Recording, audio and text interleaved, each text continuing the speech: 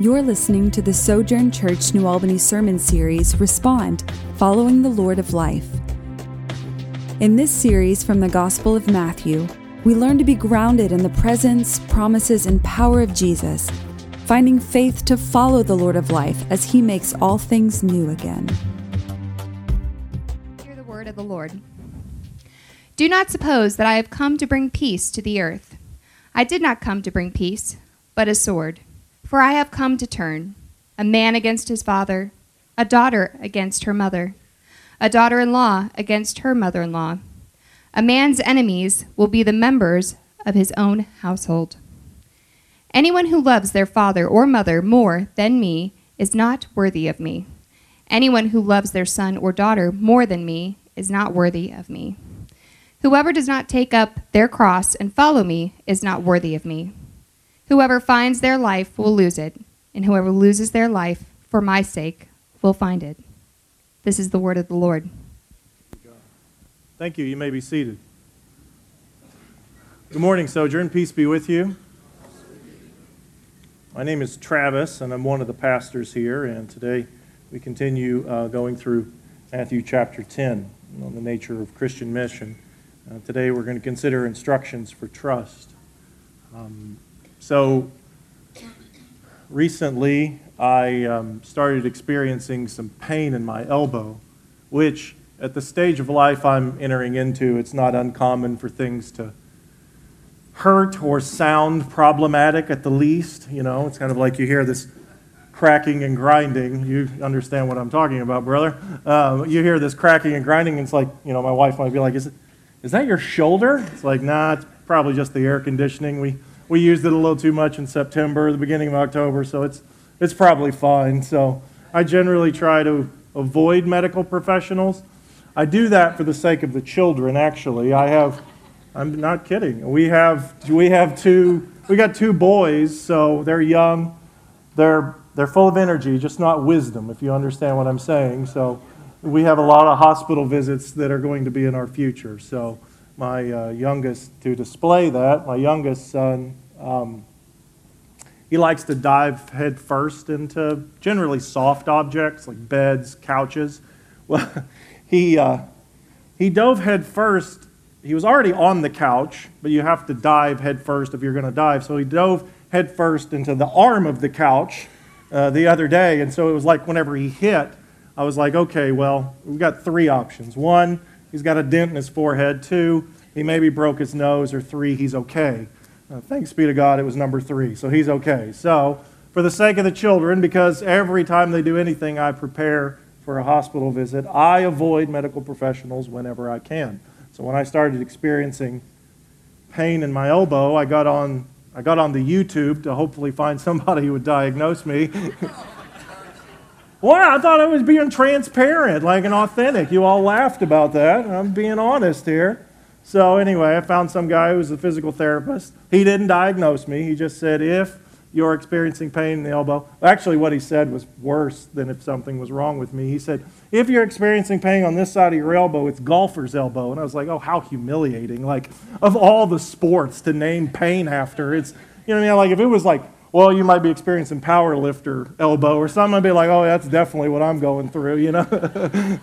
But it was supposedly, it was maybe golfer's elbow, which is just really a miserable name to give pain. And so he said, one of the first things you need to understand about this pain, if this is what you're experiencing, is it doesn't have anything to do with your elbow.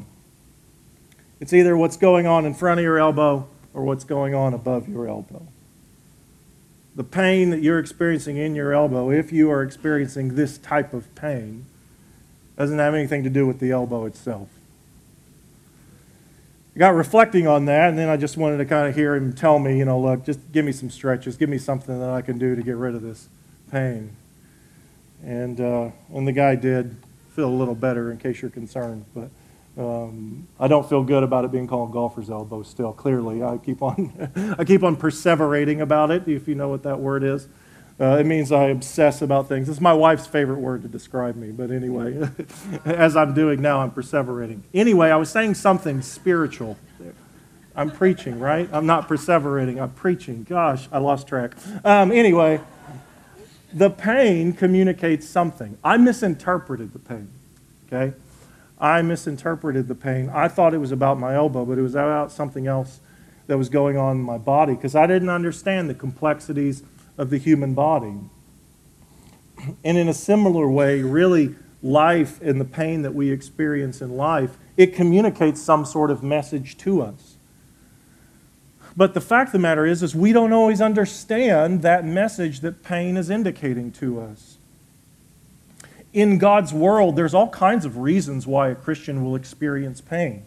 Like one, you have to understand that you experience pain in God's world because God says you will experience pain. Jesus says, in this world you will have trouble. That's a promise. So you're going to experience trouble. You're going to experience pain. Things are going to hurt. And in fact, in this thing called the Christian life, as we move forward in Christian mission, we are going to experience pain and hurt. But it can be for a variety of reasons. It's not always necessarily the pain indicates you've done something wrong. You could be experiencing pain because you have done something wrong. Some of the consequences of sin is that we experience the natural consequences and what takes place after we sin. So sometimes it's because of the poor choices that we've made, but sometimes we experience pain because of the poor choices other people have made. So it's not something that we have done, but it's something that's been done to us. Sometimes we experience pain and hurt, and we don't know why. Like that's the book of Job. In the book of Job, nobody really knows why Job experiences hurt and pain, other than just the obvious that God brought up his name. But we don't know specifically why, and Job never gets any answers, and that's teaching us that at times in the Christian life, you're going to experience hurt and pain, and there will not be an answer for it. Other times, it may be that you experience pain because God is using that pain to do something in your life or in the life of somebody else. Sometimes Christians will talk about the problem of pain or the problem of evil, and they will be like, well, what's the answer to it? And the reality is there are answers in the Scriptures, but sometimes we're just left with questions. And part of the reason why we experience pain in the Christian life is simply because we are Christians. And we have identified ourselves by grace through faith with a Christ who himself suffered as well. And so part of what it means to follow him is to follow him wherever he would lead. And sometimes where he leads is down a road that is marked by heartbreak and pain and loss. And that road is the means by which he accomplishes his mission. As Pastor Stephen introduced us to this last week in Matthew chapter 10, our Lord Jesus comes into the world and he has a message to bring to all people. And he invites us, he includes us in the announcement of this message that you can be a part of God's family forever if you trust in Jesus Christ. And he doesn't reserve this mission to just himself, and he doesn't reserve it to just a few, but he hands it over. He includes all of his disciples in some way, shape, or form in the announcement that you can be a part of God's family forever, and that God is changing the entire world through his Son, Jesus Christ. And in the verses before us today, this mission will be marked by persecution, pain, and loss. And that is by the design of Jesus. And so it's with all these things in mind, building off of this, that the main point of my message is just this. The way forward is through. The way forward is through. That is, the way forward in the Christian life is to follow Jesus through suffering. There are three types of suffering that this passage indicates for us. The first is conflict. The second is sacrifice. And the third is discouragement. So first, conflict. Second, sacrifice. And the third is discouragement. So, as Jesus begins, as he really continues this teaching in Matthew chapter 10, he makes this statement that really governs the rest of what he will say. Look here with me in Matthew chapter 10, verses 24 through 25. A student is not above the teacher, nor a servant above his master. It is enough for students to be like their teachers and servants like their masters. If the head of the house has been called Beelzebub, how much more the members of his own household? Did you see there that our Lord uses three images to make a point? First, he describes a relationship as teacher and student, then as master and servant, and then as a head of the household, and then the members of the household. And then he makes an argument from the greater to the lesser, was what we would say in logic. So he makes an argument, and he says, if they called the master of the house Beelzebub, how much more will they malign the members of the household? So the master of the house gets called this, how much more? Greater and lesser. Who's the greater in the passage? Well, we're in church. The greater person is always Jesus, right? Jesus is the teacher. Jesus is the master. Jesus is the head of the household. And then he makes, so we follow the argument, we follow the line of logic, and he says, if they called the master of the house Beelzebub, that was a demonic being that they spoke about in Jesus' day. So if the master of the house is slandered, if he is verbally assaulted, if he is spoken ill of, if the master experiences that, the members of the household can expect less. They can expect as much. The argument is, how much more? So if he went through that, what should you expect?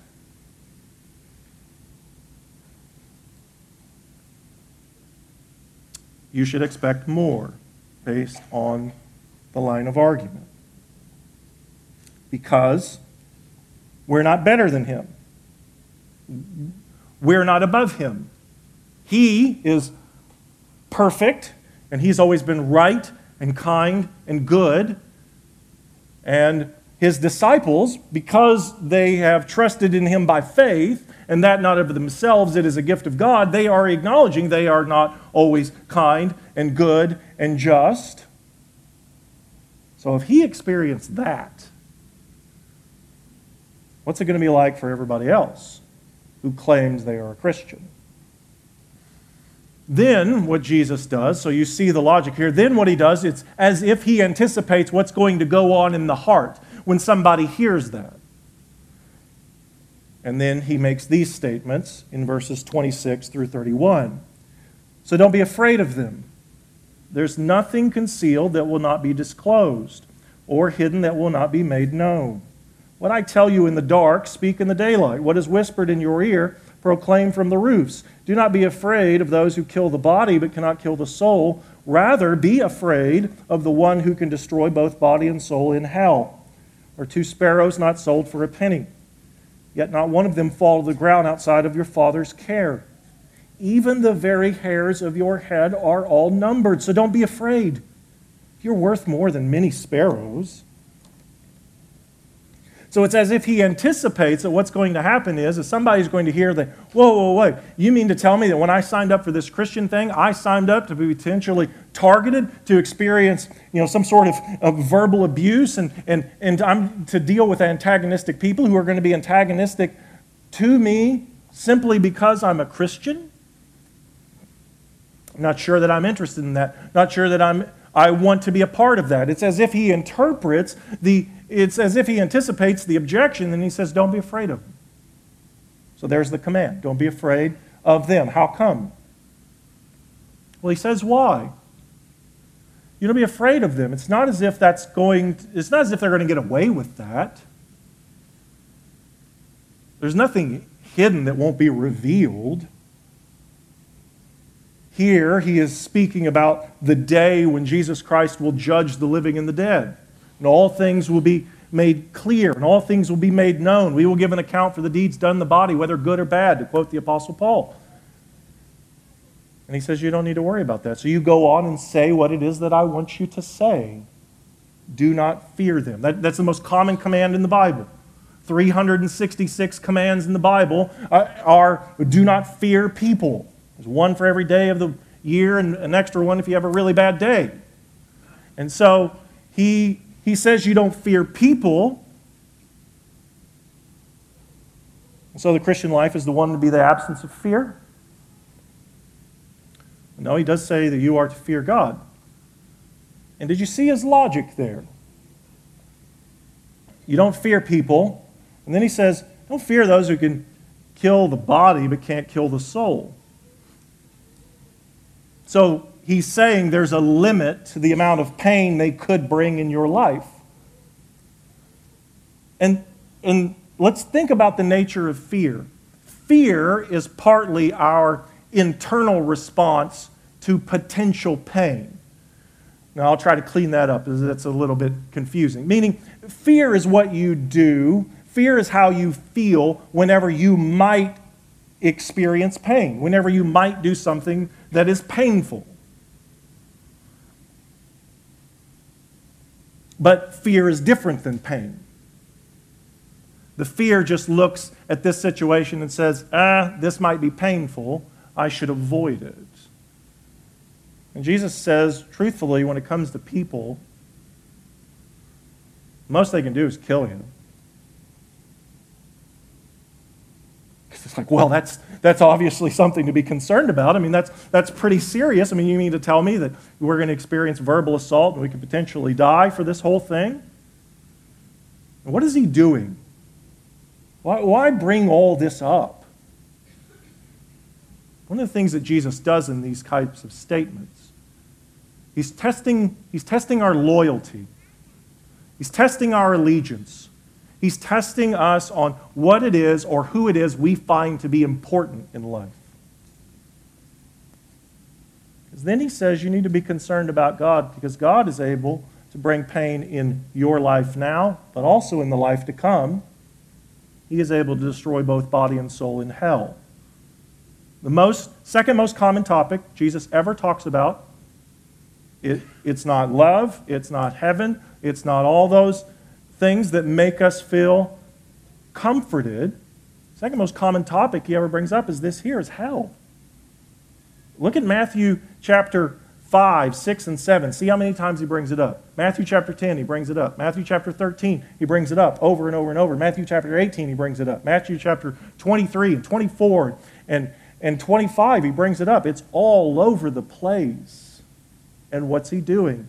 He's saying the purpose of him bringing that up is to provide an incentive for us to be loyal, for us to remain faithful, for us to be concerned about the being we need to be most concerned about, because there is a limit to the kind of pain anyone could bring into your life. But just on the sheer duration, just on the sheer amount of time we're talking about, there is no limit to what God could do. When I was first a Christian, I worked at a department store on a loading dock. I worked on a lot of loading docks, if you've ever heard me preach. I worked at FedEx, not UPS, for those of you who remember that experience. And way back when, I worked on a loading dock at what used to be a department store named LS Ayers. And I was first a Christian, and I worked with three guys in particular, the closest. And we loaded and unloaded semi-trailers. It might be why I have all this cracking and pain now, as time has gone on, it's caught up with me. But these three guys, they knew I was a Christian, and there was varying degrees of acceptance of my Christian faith. At one end of the spectrum, there was one guy who was openly hostile to Christianity. He didn't make any bones about it. He was openly hostile to Christianity, and he made it clear. At the other end, there was a man who was open to Christianity, and specifically my Christianity. And so we would have conversations about the gospel. And then there was a third guy is kind of hateful. We'll just call him Flip-Flop because he used to flip and flop. I probably shouldn't have said that. That was hateful, wasn't it? But he would waver, okay? So whenever I was when I was working with him just privately, he was open to my Christian faith. But if the guy who was antagonistic, the guy who was hostile was around, he would flip-flop. He would also be antagonistic to my Christian faith. During that time, I was reading through the Gospels. I was just reading the Bible as much as I could. I was a young Christian. I just wanted to consume as much as I could. And I was very concerned about what I was reading in this book. Because I would hear Christians talk about the promises of God and how it brought comfort into their life. But I didn't understand, because it's like, I'm either reading this wrong, there's something wrong here. Because when I read this book, it promises that I'm going to, Jesus says, in this world you will have trouble. That's a promise. Jesus says, you will be hated by all for my name's sake. That's a promise. And so I'm reading stuff like this, and I become overwhelmed with fear. I become overwhelmed with fear because I'm like, if this God keeps his promises, this kind of stuff's going to happen to me.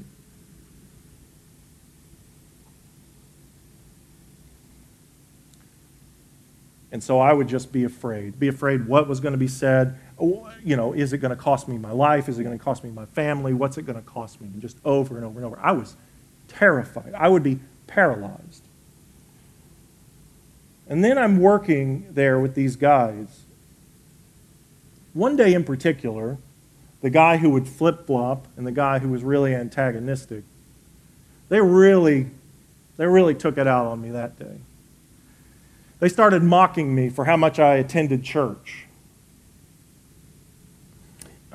They started mocking my Christian faith in general. It's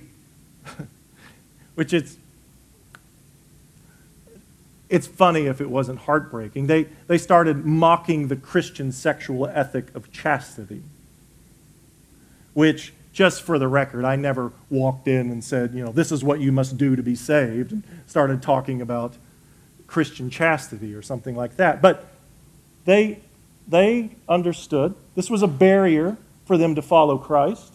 They're not going to give up on their own personal pleasures to follow this Jesus guy.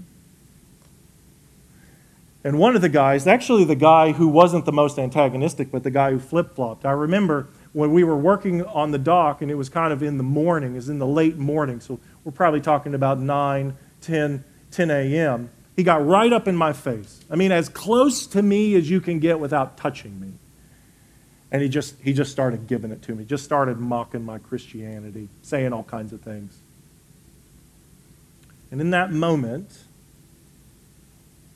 the Holy Spirit brought to my remembrance something that I'd been reading in Matthew, actually. Jesus makes this statement in Matthew 5, verse 11.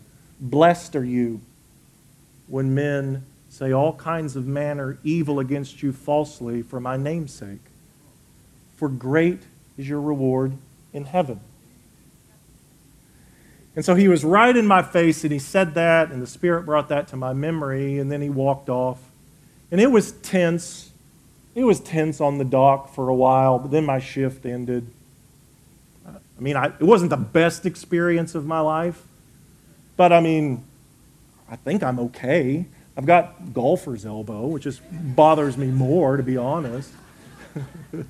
That's what perseveration means. You just keep on obsessing about things. And here's what I came away from that. There's a difference between being afraid of what you're going to go through and then going through it. Because the fear causes you to look at pain you haven't experienced and say, oh no, I can't do this. No, I've got to avoid this. But then the experience of it is completely different. And for me and those at that time, the fear of it was far worse than just having a couple of guys who I didn't really get along with anyway say some hateful things to me for a certain period of time. Let me ask you, how do you manage your fear of people? What do you do to manage your fear of people? Do you blend in? Is it one of those that it's like, hey, I've just got to blend in, nobody notices me, I don't draw attention to myself. I'm just going to manage my fear of people and what they may or may not do by blending in. Maybe you manage your fear of people by trying to control them. So you're going to make sure that you're in charge. You're going to make sure that you're always giving and you're always serving so that you keep them at bay so that they can't hurt you. How do you manage your fear of people? There's something we learn here, as I've been saying over and over. There's a difference between being afraid of something and actually going through something. And the fact of the matter is when you look in the Scriptures, you look in the New Testament about the subject of persecution and suffering, you will often see that it is typical that the announcement is, do not be afraid of it. Why? Well, because God knows that, one, that's going to be our heart's posture initially, but also the fear of it is completely different than the experience of it. We learn that that's different. And so what is the antidote to being afraid of people? The antidote is the fear of the Lord. So let's make it our prayer. God, say with the psalmist in Psalm 86, verse 11, Lord, unite my heart to fear your name. I can't do this on my own. To follow Jesus in mission means that some people just aren't going to be happy about it. Some people are just not going to want to have anything to do with you just because you belong to Jesus. And that's part of his purpose, for there to be conflict. Second, sacrifice. So as he continues, he tells his disciples not to be afraid. He makes this statement. Look here with me in verses 34 through 36. Do not suppose that I have come to bring peace to the earth. I did not come to bring peace, but a sword.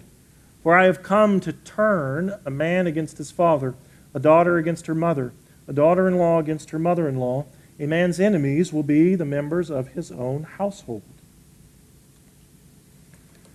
So Jesus continues, and not only is there going to be statements that are made, not only is there potentially for some would be threats on their life, but he gets very personal. And he actually reveals one of the primary sources of persecution, suffering, and pain for a Christian. And that's the family. There are three sources of persecution in the New Testament. First is a human government. And remember, we may experience the things that Jesus experienced. Did Jesus experience persecution from human governments? Yes. Herod the Great, when he's a toddler, Herod the Great seeks to persecute him. Would human governments turn on Christians? It is by far and away the most bloody and the most vicious. The second source of persecution in the New Testament would be other religions. So again, Jesus experiences this. The Jewish religious leaders turn on Jesus. But the third, and I would argue the most personal and the most personally devastating, is families. Jesus says, don't think I've come to bring peace. I've come to bring a sword. Now, Christians know about the statements, the mission statements of Jesus, and these are often some of his most famous and most comforting. Matthew 20, verse 28. Jesus says, for the Son of Man has come not to be served, but to serve and to give his life as a ransom for many. Right? Luke 19:10, for the Son of Man has come to seek and to save what? The lost. Or another famous one, John 10:10, Jesus says, I have come that you might have life and have it more abundantly. Very comforting statements. All speak about his mission. Those are probably the most popular.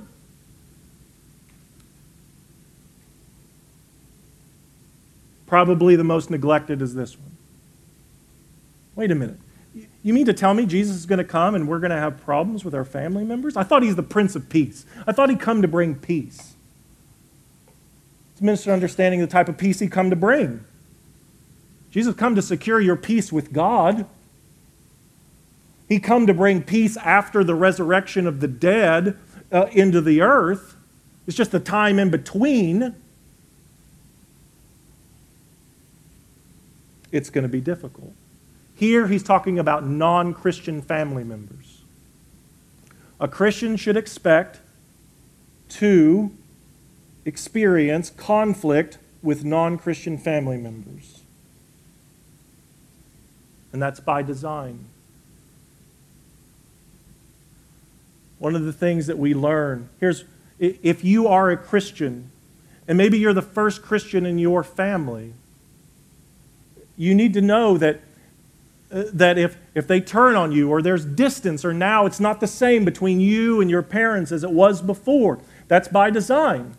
It doesn't mean that it's not hurtful. To be honest, whenever pain comes from the family because you're a Christian, it's the most devastating, because they know your faults. They know your failures. Depending on what your situation is, they may control your job. They may control your inheritance. You may give up so much to following Jesus relationally with your own household.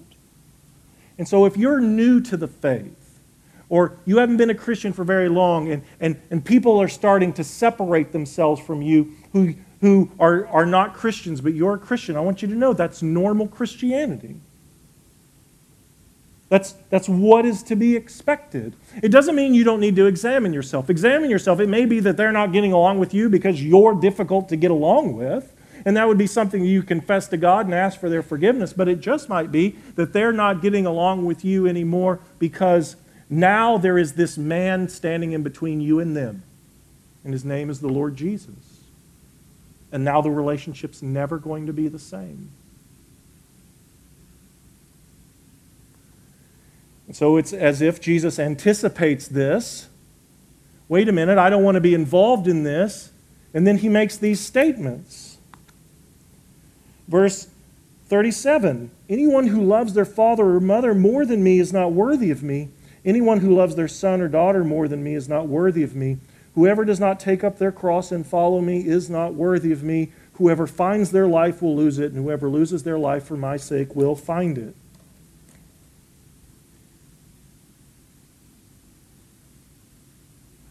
So he cuts it off at the pass. This idea of like, well, I'm going to try to follow Jesus and then get along with the family, get along with the neighbors, get along with my friends, get along with whoever in such a way that I can maintain both relationships. So I'm going to follow Jesus and hold on to this relationship over here.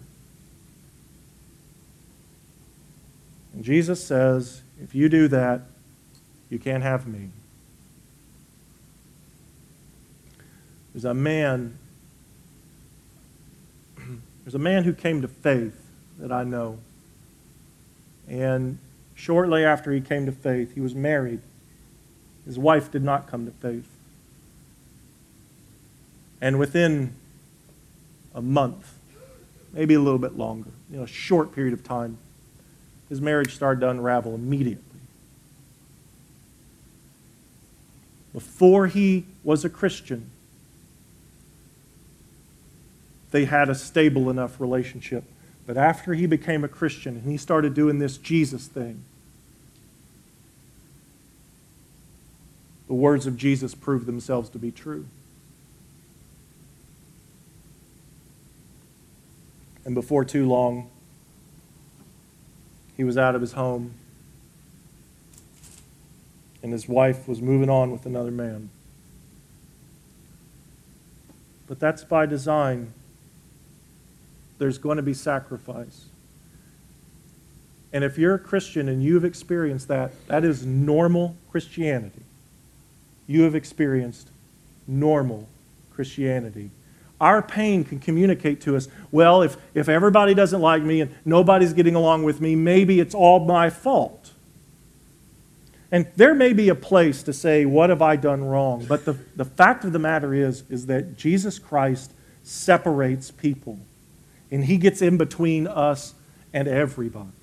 You can't relate to anyone without relating to them through the person of Jesus Christ. It's not possible. Whenever I became a Christian, I invited members of my family to my baptism.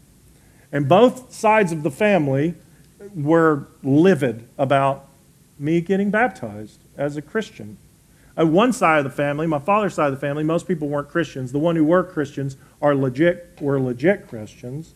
But the others, they didn't believe in the Trinity. They wouldn't have anything to do with my baptism because I was being baptized in the name of the Father and of the Son and of the Holy Spirit. They wouldn't have nothing to do with it. They made it quite clear. My cousin, who was,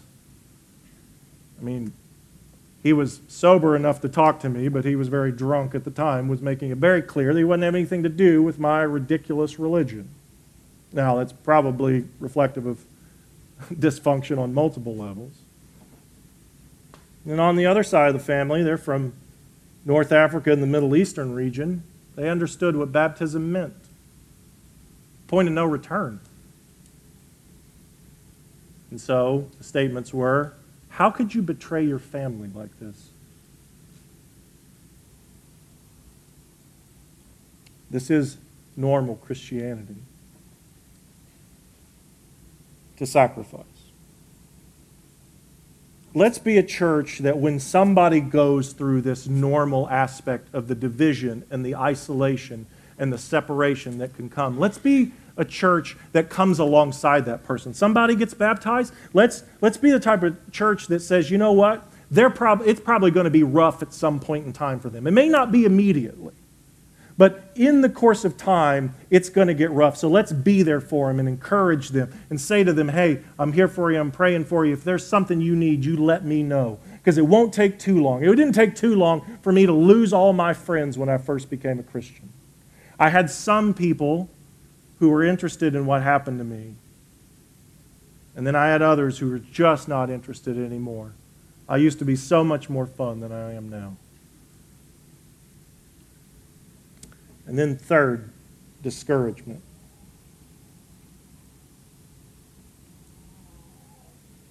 So the pastors and I were sitting down not too long ago with a gentleman who's a friend of Sojourn, served the Lord for a long time, served in ministry for a long time.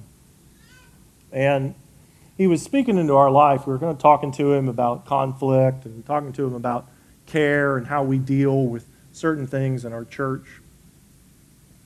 And he's got a lot of years serving the Lord and a lot of years serving churches. And so he was speaking into our life. And so, asking questions like this. How do you deal with people who lie about you?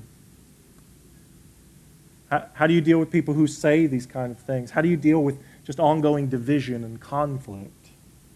And so he would speak to the subject. But one of the things he said, specifically with dealing with the verbal stuff, he said, you've got to know the truth. You've got to know the truth about yourself. And then he quoted from Jesus, right? You will know the truth, and what? Truth will set you free. And then he said something that's probably as true of a statement as I've ever heard. He said, and you need to watch over your soul. You need to take care of your soul, because he said, because if discouragement settles in, it's like a cancer. And I thought to myself, that is as true of a statement as I've heard. Now, what is discouragement? Discouragement is that response that we have to ongoing conflict. Discouragement is that it's those questions, for myself, it's those questions where I'm trying to serve somebody, or I'm trying to do something, I'm trying to accomplish something, and nothing's changing.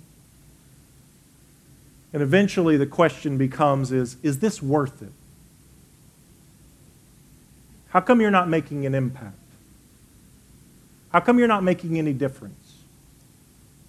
How much longer can you keep doing this? Do you really want to keep on going? Those are the kind of questions that discouragement asks. And what happens is when discouragement settles in, then all you see in front of you is just more and more evidence that it's not worth it. You're not making an impact. It doesn't make any difference what you do.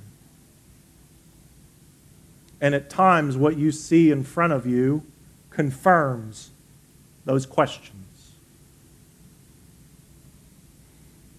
And Jesus, as he goes through Matthew 10, he is talking more often than not about the challenges and the difficulties and the pain and the persecution. All of this that goes into mission, All of it that goes into moving forward and announcing that Jesus Christ is Lord, and changing the way you live your life, and trying to serve people, and trying to give your life to people. He brings it up over and over and over, the challenges. Now, how come he does that? Is like this just an evidence that Jesus doesn't know how to inspire volunteers or something? That he didn't go through non-for-profit training?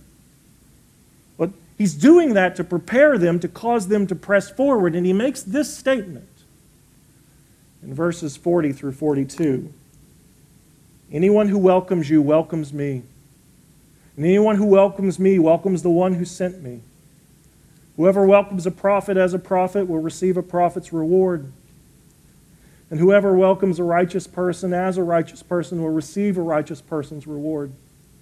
And if anyone gives even a cup of cold water to one of these little ones who is my disciple, truly I tell you, that person will certainly not lose his reward.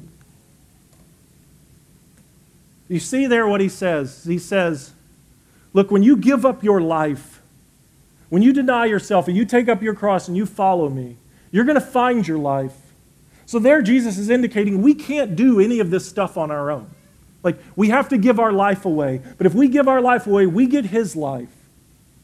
And he says that person who has become my disciple, they are transformed into my representative, into my ambassador, into my witness. So when a Christian comes into any one place, they come with the presence of Christ with them. They come with the authority of Christ. Jesus says if they receive you, they receive him. And if they receive him, they receive God Almighty. So there, when a Christian comes and they serve another person, they come with something that the rest of the world doesn't have. And that is the authority and the presence of Christ in any one situation. And so the impact is made on that situation not because of the intelligence or the innovation or the power of the Christian. The impact is made because of the presence of Christ, because of the authority. And what is it that they will do? He says, look, if you receive a prophet in the name of a prophet, you receive a prophet's reward. What does that mean? Well, in the New Testament, there are two basic kinds of services. There's speaking service and there's service, I guess. That's a non-theological way of putting it. But there's speaking and non-speaking gifts. And Jesus says if you receive a person who has a speaking gift, then you're going to receive all of their rewards. So the person who has the ministry to where maybe they speak and people come to faith, or they speak and people are encouraged, they speak and people are taught the Bible, when you welcome them, every person that they've impacted for the sake of Christ, you share in that. But it's not only the person who has a ministry that gets attention, like the prophet. He says if you receive a righteous person simply because they're a righteous person, if you minister to another Christian, you guys are connected in such a way that everything that person does in the name of Christ that bears fruit, it's on you, so to speak. You share in that reward. How much of a sacrifice do you have to make? Like, how much of a sacrifice do you have to make in this thing called mission? Do you have to give money? You have to give $1,000. Do you have to give 40 hours a week? How much do you have to give to share in this mission and all the rewards that come along with it? Jesus said, do you have a cup of water? Can you spare a cup of water? Because if you can spare a cup of water, you can participate not only in God's mission, but in all the people who come to faith, in all the lives that are transformed, in all the bodies that are healed from a healing ministry. You participate in all of that if you can spare a cup of cold water. So is it worth it?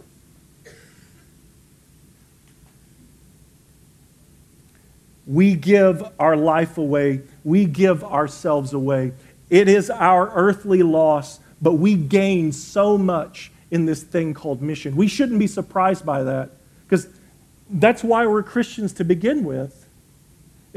Our Lord Jesus gave away his life. Why? So that we could gain all of heaven and all of its benefits and all of its resources. That's what the Word teaches, and that's what's in the Lord's Supper. You see, on the night when Jesus was betrayed, he took a loaf of bread, and after giving thanks, he says, This This bread represents my body, and it's broken for you. He gave it all away for your sake. And in the same way, he took a cup of wine, and after giving thanks, he says, this cup is the cup of the new covenant sealed by the shedding of my blood. Take, drink of it. Do this in remembrance of me. For every time you eat from this bread and you drink from this cup, you announce the Lord's death until he returns. Our Lord Jesus went through the cross so that we could have God himself.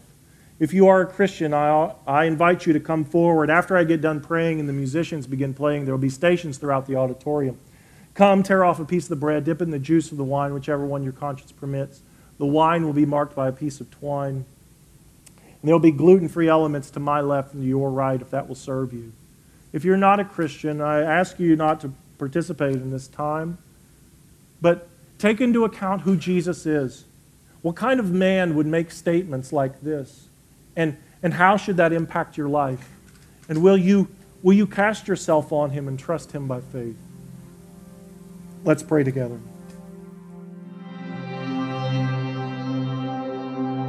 Thank you for listening.